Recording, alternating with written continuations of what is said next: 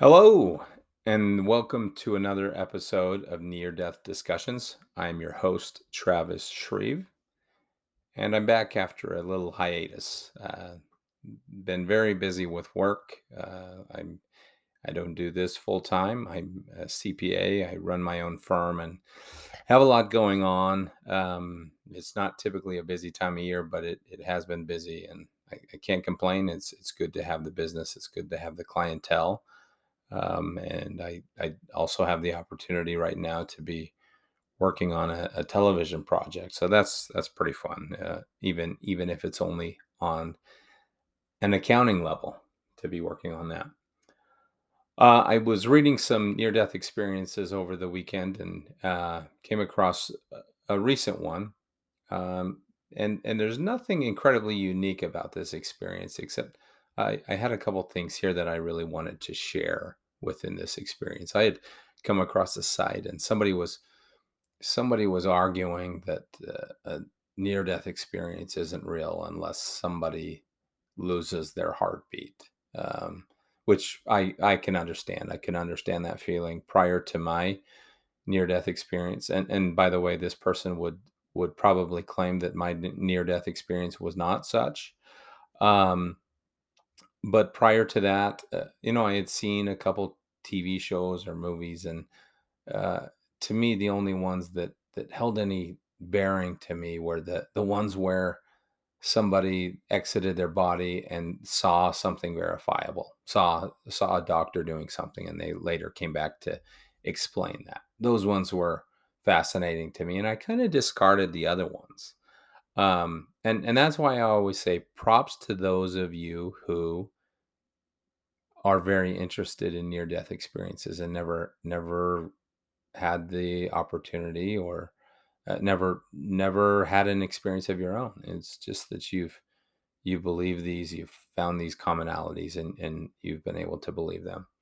Um, Glenda, the NDE that we'll be discussing today, in fact, she doesn't even call hers a near-death experience, although it looks like she was very near death. She calls hers an out-of-body experience, and maybe it's for that same reason that she may not have lost a heartbeat or whatever, and maybe feels like she couldn't call it that. But let me read her experience to you. She says, "The day of my OBE is one I can remember as though it just happened. It was my third day at home after my surgery and hospital experience. I remember waking up that morning feeling different, as though I could just lie down and die at will. I felt so horribly bad. My head was pounding, and I still had that sloshing heartbeat going nonstop in my head. I couldn't seem to maintain my body's temperature. Hot one minute, cold the next. My husband and son were working on the downstairs bathroom installing a new sink. I decided to go upstairs and try to sleep. It seemed that when I first lay down, I no sooner closed my eyes, and then I was slowly sitting upright, popping, as it were, through 7 layers of pudding. I can remember rising from the bed. It was no longer the one in my own room, but a simple frame and mattress bed with pale colored bedding. I looked around in disbelief, wondering where in the world I was. I can remember the room and layout, where the walls were, etc. Remembering putting my hand up to the wall, which looked something like knotty pine, but the pattern of the wood was quieter. Anyway, my hand had no jewelry, no wedding ring, no watch, and I could actually feel the texture of the panel. I could even smell the fresh cut wood. There was a new carpet smell, along with the distinct scent of new books that also permeated the room. I remember that I was barefoot, but I don't remember feeling the floor under my feet. Although when I tried to resist being pulled toward the door, the pine boards on the floor bunched under my feet like a carpet. I had walked right into what appeared to be a house under construction, with workmen carrying panels of wallboards. They spoke telepathically to each other in a different language. I remember thinking it was Italian. One of the men had a cigar in his mouth, even though he never actually seemed to smoke the cigar. In fact, the cigar was only indication to me that there was actually a mouth on the man's face. There was a supervisor with a clipboard who looked up with a surprised face. He told me telepathically, "It's not finished." He picked up immediately that I was confused as to where I was and gestured with his arms, still holding the clipboard, that there was no problem. "It's okay," he said. "You may stay here if you want, and we can just finish it around you." There were no windows. In fact, the entire place didn't have as much as a single window. But there were 3 steps that led up to a platform of sorts, and there was a door across from the steps. I instinctively knew that every person and every animal I have ever loved in my life was alive and well beyond that door. They were waiting for me. Now I understood everything. This was my mansion that Jesus speaks about in John 14, 1 through 3, which also happens to be my favorite verse in the gospel. It assured me that there would be a place for me in heaven. I was there. This place was mine. It was being built and personalized just for me. I can't even describe the overwhelming joy I felt or the atmosphere of love and acceptance I was surrounded by. I wanted to stay, and they were telling me that I could. I was loved. I was part of this amazing place. My father-in-law suddenly appeared in another doorway. The sliding door was across a wide hall from yet another wood sliding door. Dad Gibbons had that handsome face I remember when he was in his early 50s. His whole body was radiant and wore what appeared to me to be a white formal officer's uniform. But I think what struck me the most then, and still does to this day, is how radiantly his face beamed with light. I don't think I've ever seen him look happier. He crooked his elbow for me to take hold, and I did. Suddenly, all kinds of questions began running through my head. Like, where was I going? What about the family I was leaving behind, etc.? Wait a minute, where are we going? I asked as we walked closer to the sliding wood door. I do not remember speaking telepathically because I was sure I could hear my own voice. I don't think Dad Gibbons was allowed to give me any information because all he could do was smile at me. Dad wasn't hurrying me, but I did feel a current pulling me to the door. I dug my heels into the floor and it bunched into folds like a carpet. I thought of my granddaughter. "No, wait," I said. "I really can't go with you, even though that's what I want to do more than anything." I felt the strongest reassurance of unconditional love, and when I almost subconsciously began to try to make deals with God because I didn't want to die again and actually feel pain the next time, they assured me that I didn't have to make deals, that death is painless. A force seemed to propel me backward very quickly, and then I felt myself slam back into my body. I sat up and looked around. I was back in my own room, in my own house. Pretty simple experience here. Nothing overly striking. But there's a couple things that I wanted to talk about with this experience. Number one, this mansion. I think that rightfully so, some people would cast doubt on a near death experience because there are personalized elements. Um, you know, uh, a smell that sticks out to you. And in this case, she speaks of new books, and she speaks of a mansion that's being prepared for her, something very specific to her. And to some, they may say, "Oh, that doesn't make sense to me." Everybody should be telling us of the same exact place. But I think her explanation is beautiful. She interprets this to be a mansion prepared for her, that people are waiting for her and they've prepared this place for her. And so some of these things that she likes, some of these things that are likely important to her are there. She even speaks about behind a door, that everybody and every animal important to her was behind that door. I just find this beautiful. I think we see this consistently, that there are pets, there are things important to a person on the other side. And for me, I felt that particularly people, a smell of flowers, something that you don't typically see in a lucid dream. You don't smell things. You don't smell flowers in just a lucid dream. But for me, one thing that I do remember is there were little in my own experience. There were little orbs. Not I've heard stories of people seeing orbs that were essentially intelligences or something along those lines.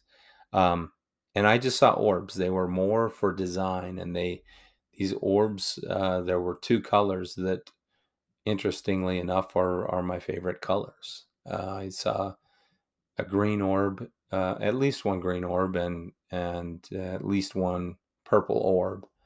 And as a kid, those were always my favorite colors. Uh, and that could be interpreted to mean that place had been prepared for me.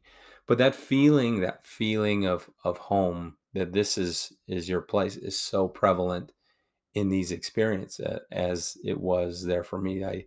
This place felt so familiar when I had my experience.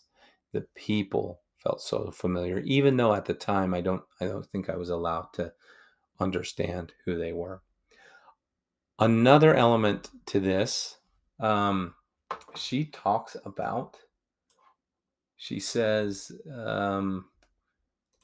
I've got to find this. She says, popping. She was sitting slowly upright, popping, as it were, through 7 layers of pudding. So I imagine she heard a popping sound and was popping through. The thing that draws me to some of these experiences is the similarities to other experiences. And the wording can often be different. Now, it doesn't make an experience true. If somebody has read 1,000 experiences, they're going to kind of catch the things that are prevalent. But I think a lot of times you see this worded in a way where it's maybe not even an important element to them, and yet this matches other experiences. For me, the real special thing was when somebody had heard from a child. They had heard their child speak, their deceased child speak, and how special a voice was to them. That they just carry that memory with them. And to many, that may not sound so special, except when you've experienced it, you understand exactly how special that was. Um, after seeing all these things, what really resonates is a voice. But I went through, I looked through the NDERF website, and I'll publish a link um, of this experience for you, as I always do. But I went through the NDERF website and looked up popping, and there's plenty that there was a popping as part of the accident, or whatever, the death itself. But there's several where they talk about being kind of at the edge, and they hear a popping and they hear a whooshing. Not all of them have a whooshing, but there's kind of this common element. And in me listening to and reading experiences, it's a super common thing. I've probably come across it 50 times, where somebody hears that pop. They physically feel a popping, and they physically feel as if they're being sucked out of their own body. But I've got a few that I'd like to read through. Alex A says, then there was a popping out sensation. I was passing through the water. I could not see anything but the blue-gray color of water. I was out above the water in about a half second. As I started to move up above the river, the first thoughts that came to my mind were, what's happening? Everything I saw from here on was from a bird's eye point of view. There were just two men I did not know. One man told the other boy is drowning and pointed to my body. A man jumped right in to save me. I just kept floating upwards towards a blinding white light. The feeling was so amazing, as if I did not have to have a care in the world. Cat H says, all of the sudden there was this sound, feeling of my ears popping, and whoosh, I was back in my body again. One of the nurses said she's conscious. In this case, that popping and that whoosh were her moving back into her body. Donoj says, it was like a pop, accompanied by a very loud whooshing noise. I flew up at an incredible speed, and I could see my body lying still on the mattress. Dustin M. says, while unconscious, I stopped breathing, and my fiance could not find a pulse or heartbeat. She administered CPR and revived me. During this time, I had either a hallucination or some kind of event where I spoke with a group of deceased family members. They greeted me, but quickly told me that it wasn't my time. Shortly afterwards, I was pulled backwards away from them as if I was tied to a tether, and after a popping sound, like eustachian tubes clearing, I returned to consciousness. Philip S. says, the next thing I knew, there was a sharp pain in my chest, and then a blanket of darkness fell over me. Suddenly, there was a popping feeling from my body. And the next thing I knew, I was floating above my bed. I was floating above my body. I could see myself as another person would. It was not like a mirror. It was as if I was looking through someone else's eyes. I discovered that I could move, and at an exponential speed too. I examined my body from top to bottom, front to back. I had a feeling of weightlessness, no more feeling. My body was just lying there, its eyes closed, its hands clutching its chest where the incident had occurred. So really, really interesting to read this. That even in this state, they so often feel something. They feel a pop. They hear a whoosh. It's almost as if there's a real physical element, and it's hard to say physical element because I think that we think we understand the physical nature of death. Some are willing to acknowledge the spiritual nature, but it sounds like there's a true physical nature to this, not always just you appear somewhere else or whatnot, but some people feel the exit from their body, and some people hear the whooshing. There's definitely something that feels very physical to them, and in many of these experiences, we have people feeling, we have people smelling. There's also that physical element to this, but it's so interesting to see over and over again that they have that to say. The final point that was interesting to me is that somebody speaks to her. She's worried.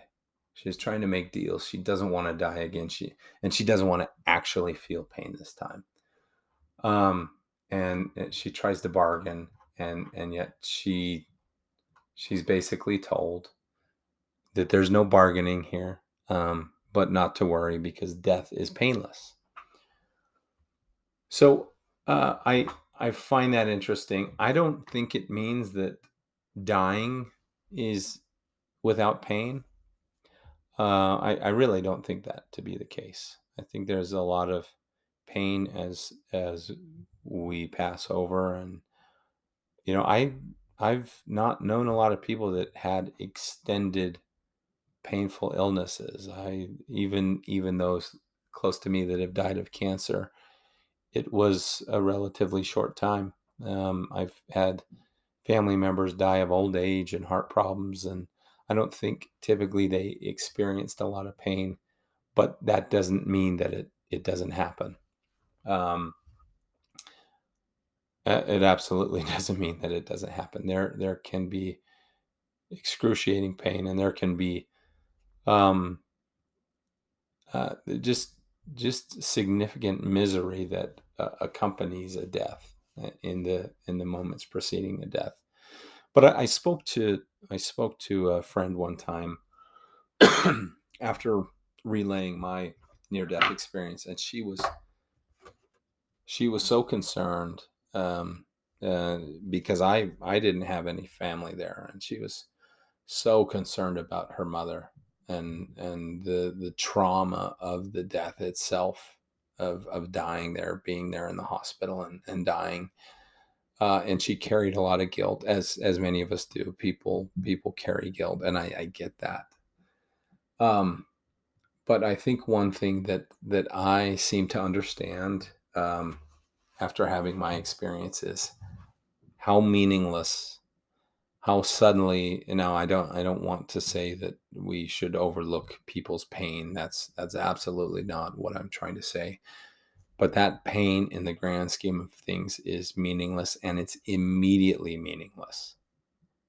People are welcomed, and they're seeing this beauty. They're seeing something of just indescribable beauty, so beautiful that they're not thinking, "Oh man, that was tough. I can't believe I just had to go through that." They are focused on what's ahead of them. They're being reunited with people, and being reunited with a place that so often feels familiar, feels like home, feels more like home than anything else here. And so I think, in the grand scheme of things, to say death is painless, I think I can agree with that. Dying, it may not be painless. I had significant trauma, and some of it was self-imposed. I didn't understand what was going on, and nurses were so busy that they couldn't check on me, and even when they did check on me, I was in a state where I couldn't communicate with them, even though I thought I was doing an okay job. And I just was in such a state of crisis. But as soon as I found myself in this other place, I I just couldn't consider the misery and whatnot. And like I've said in my story, I believe I've said this in my story. There was a point where I almost had to be reminded of what state I was in, on the other side of things. I just was Everything was so calm, so peaceful, and I never allow myself that peace in this life. And yet, so I had to almost be reminded that people had need to be concerned for me, that I wasn't solely in this perfect state yet. There was something going on in my earthly state, and that it wasn't good. So, without sounding too careless, I would plead with you that if you're feeling the guilt of somebody having left you, um, if you're feeling that guilt of not being there at the very end, or not, that you didn't make it to the hospital on time, or that they, um, you just, somehow timing was off, or that your closing statements to them were not flawless, that you maybe said something dumb, or that you didn't realize how serious something was. Forget that guilt. And it's real easy to say, right? It's hard to do. It's hard to forget that guilt. But I just would love to express to you how beautiful things are, and how the big picture is suddenly much more important. They'll understand your love. They they will not be thinking about that last 5 minutes of misery, or that last 6 months of misery. They've got things to behold that will just, erase those things. And in my experience was limited. I felt like I was in a special place, and I felt like it was for me, and yet it didn't feel much more than a waiting room of sorts. And I hate to use that term, because it was such a beautiful place.